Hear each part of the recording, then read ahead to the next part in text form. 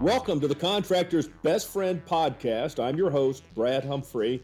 We're brought to you today by ForConstructionPros.com and sponsored once again by Caterpillar. Today, you're in for a great treat. We've got a full studio today, and three of the specialists from Caterpillar is going to join us. Lonnie Fritz, who is the heavy and highway construction expert that we're going to be working with today. Scott Hageman, our grade technology specialist, and Sam Meeker, our dozers and track loaders marketing specialist. Guys, it's full in here, but we're going to have some fun. How are you guys doing? Very good, Brad. Thank you. Real good. Good to see you guys. How can we spin on some of these machine choices? And here's how I want to set this up. And Lonnie, I think I'd like to start with you. But when I say that, what I mean by that is we've got large jobs that contractors involved with, and then we have the small jobs that sometimes the smaller size contractor may be more involved with. And obviously what you use on a large job site may not be exactly the same as something you might use on a residential replacing driveways or something along those lines, but they're all important and they're very important to the contractor. So when you look at this, what might be some things you would recommend in terms of machine choices as it relates to the job site? Yeah, so really, again, it's application driven. Being raised in the construction industry, working in it for so many years, what Caterpillar brings is machine choices, and that's based on what we hear from our customers in the different market segments that they serve. And so we've made the candy store of machines. The depth and breadth of our lineup has never been so great as it is today.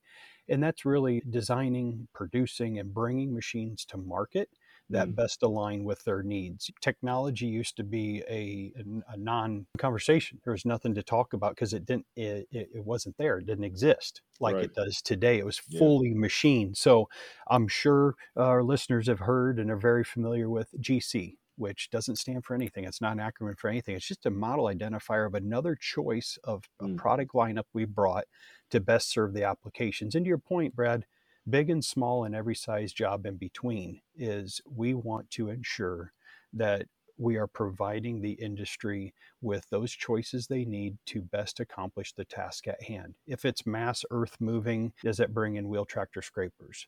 If it's maybe some small finish type work, is that a box blade on a skid steer? That's right. So from the smallest of machines, as we call our building construction products, the skid steers and mini excavators, all the way up to large construction machinery, we have the machine and the technology to enhance your productivity and your efficiencies for each and every one of the customers and industries and market segments that we serve. Yeah. Sam, I know you see the same thing in the dozers and the track loaders as well. Can you speak to that again? Give us some differentiation maybe between even equipment that Caterpillar builds that is maybe geared at more of the larger size job. But what about the contractor that's doing the small jobs on it? He may do 5 or 6 jobs a week versus the contractor that may be on a job for 5 weeks. Yeah, and the versatility to me is what is super important when you get into those smaller jobs. Being able to come in with a machine that you can do a little bit of digging with, you can do some grading with, maybe you've got to load some trucks out, maybe you're throwing the forks on and moving some material back and forth on the job site. And that's when I think about versatility, I'm always thinking about something like a skid steer loader, CTL, or even like a track loader. Yeah. In CAT's history, we've had a lot of different sizes of mobile crawler loader type of machines. And I would say nowadays the most popular ones are definitely going to be the skids and CTLs. And then at the same time, that track loader, that 953, 963 size of track loader, where a contractor can have we used to say he'd have a tandem truck and a tag trailer, and he's throwing his 953 on behind him. I was one of those guys, Sam. That's always happened. Yeah, a tandem and a tag, and you throw that 953 on there, and you're out doing some earth moving some material around job site, maybe making a lot for a new building or something, or digging a basement for a house, grading in some slopes or whatnot, throwing a little bit of material in the back of the truck, haul it away. That versatility, right? That's where I think it's important for that that contractor that's doing that multifaceted type of work, being able to do all of that work with one machine. That's where something like a track loader, or in the smaller life, a CTL would really come in handy. Your word versatility was interesting. I was kind of grinning as you were talking, using that word, because just a few weeks ago I worked with a contractor, and he did say the same thing about Caterpillar. He said, one of the things I like about them, because when I'm out visiting with contractors, I always want to know, what kind of equipment do you use? Why are you using theirs equipment? And when I asked the one contractor about, I noticed some Caterpillar on equipment on his job site, he said, they're just so versatile, Brad. I mean, they've got just about everything I need. So I thought that was kind of cool. Scott, bring us in from your perspective. What do you see here as it relates to, again, fitting almost the job to the equipment, or do you fit the equipment to the job? Well, Brad, as far as the grade control technology, that adoption is still ongoing, and the efficiencies can be seen whether you're on the big equipment or the small equipment. Yeah. So right now, it seems like everybody tends to understand the benefits on the big equipment, and they're starting to ask the questions on the small equipment. Analogy I kind of make, it's like if you're on a diet, you need to be on that diet when you're eating the meals and when you're eating the snacks. So the diet's always embedded in your brain. Same thing on this technology. The efficiencies on a small machine are just as big on that small machine in proportion as they are to the big machine, as far as you look at the price of the machine and the price you can charge. So customers definitely putting different technologies on the smaller machines, but still seeing that benefit based on the jobs there and applications are doing. Scott, I can't believe that you brought diets and equipment in the same context. But thank you. That's better advice than I can get on any commercial for that. Let me ask you guys from the standpoint, I'd really like to tee you guys up on this, and that's this. Give us an example, just one perhaps, of a piece of Caterpillar equipment that might be really more productive and better to use on one job, and maybe a job that wouldn't necessarily be overkill to use, and what might be a versatile piece of equipment, to use Sam's words there. Lonnie, can you kick us off with that? Yeah. My mind goes directly to the wheeled excavators. Okay. Wheeled excavators is a product that you can say it's not really a flagship product. There's fewer of those sold annually. However, I think sometimes they're an overlooked machine choice. Mm-hmm. And that product right now is going through a huge overhaul, a huge upgrade of that platform following the next generation excavators, which are obviously on tracks. Versatility is huge. And I was thinking here when Sam was talking about it is, if you have two machines and they're on a job site, say a small contractor, and he needs an excavator and a dozer, for example, but the excavator can do the grading it needs to do, would you rather have 80% utilization of that excavator with the versatility versus two machines, all the owning and operating cost, the idle time, and get 40% out of each? So that's a little spin on versatility, but let's go back to the wheeled excavator here. All the years in the industry, the customer I worked for, we had numerous wheeled excavators in the fleet, and they were used anywhere from removals all the way to finish work and numerous applications in between. You start off the job, and when you're in stage construction and you're trying to protect your workers, often the first thing you do in the maintenance of traffic is install barrier wall. That's right. And they are wonderful machines for picking barrier wall off the flatbed trailers and installing them for the lane closure. You'd look at underground utilities. You rode up to the next location. And the other big part about it is the lifting capacity. You essentially have an excavator on a wheeled undercarriage. I mean, that's what you have with outrigger pads for additional stability. So you really open up those applications of grading, versatile 6-foot wide smooth mouth bucket, and all the different ditching and fine grading and finish grading that the machine can do to, patch removal. You put on a patch removal bucket and you rode from one patch to the next. They could be 500,000 feet apart, a half a mile or more. And you rode down the interstate to the next one. It's going to take a lot longer for that excavator to track from location to location. Just think of your undercarriage where you look at slope grading and demolition, loading and unloading. There's nothing wrong with putting an wheeled excavator, done it many times, on top of a topsoil pile, because you need 2 more loads, and then you go and you dip it out of the truck and you start placing it as you finish, because at that stage of the game, maybe you're 90, 95, 99% completed with the project. Yeah. And you're on finish, what do you have? You have finished pavement out there. Well, you're down to rubber. You're on rubber tracks for a skid steer, or you're on rubber for the wheeled excavator. So again, versatility up and down, front and back. Just look what it does for mobilization. That's why the backhoe loader's been so popular. Roading around in cities. Well, if you need that additional reach, additional capacity for lifting, now you're roading around a wheeled excavator and leaving the lowboy tractor trailer parked in the yard.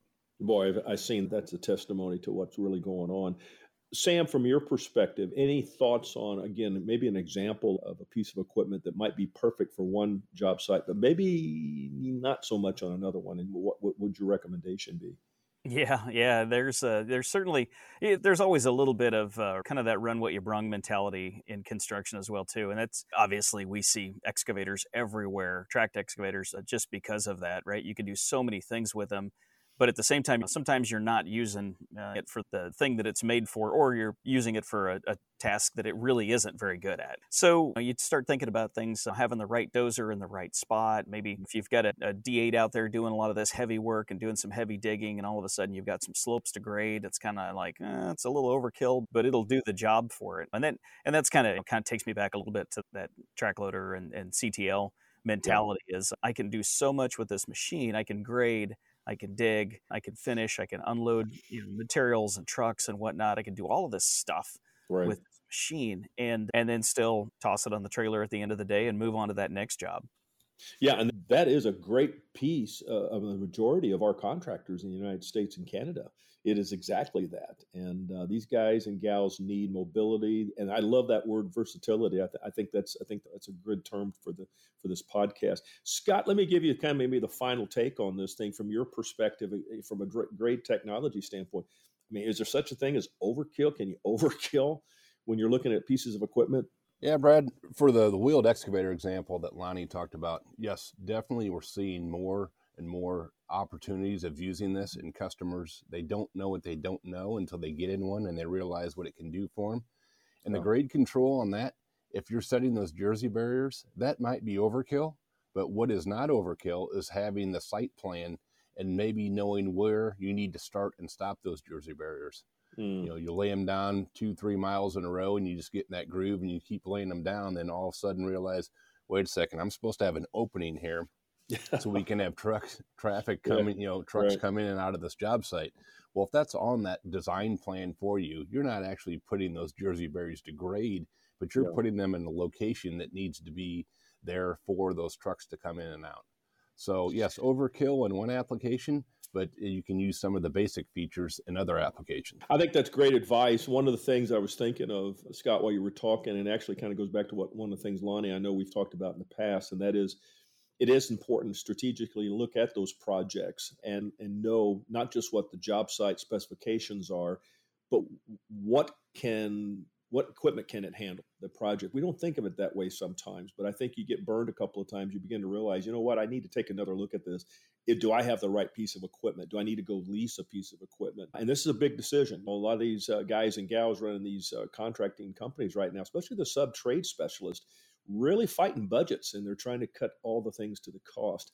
I'll give anybody else any final word from anybody before we close out. This has been a great discussion, guys. Yeah, Brad, I just wanted to add another machine that comes to mind is a wheel tractor scraper. Back in the big interstate boom, mass excavation. Absolutely. I think lots of times we just wrap our heads around, if it's not 1 million plus bank cubic yards of material, I don't need a wheeled excavator. And yes, there is truck dirt out there. There is toad scrapers. There are many different hauling systems, as we call them, to get material moved from point A to point B. But I just want to bring to the surface here to the listener is to always give those wheel tractor scrapers some consideration.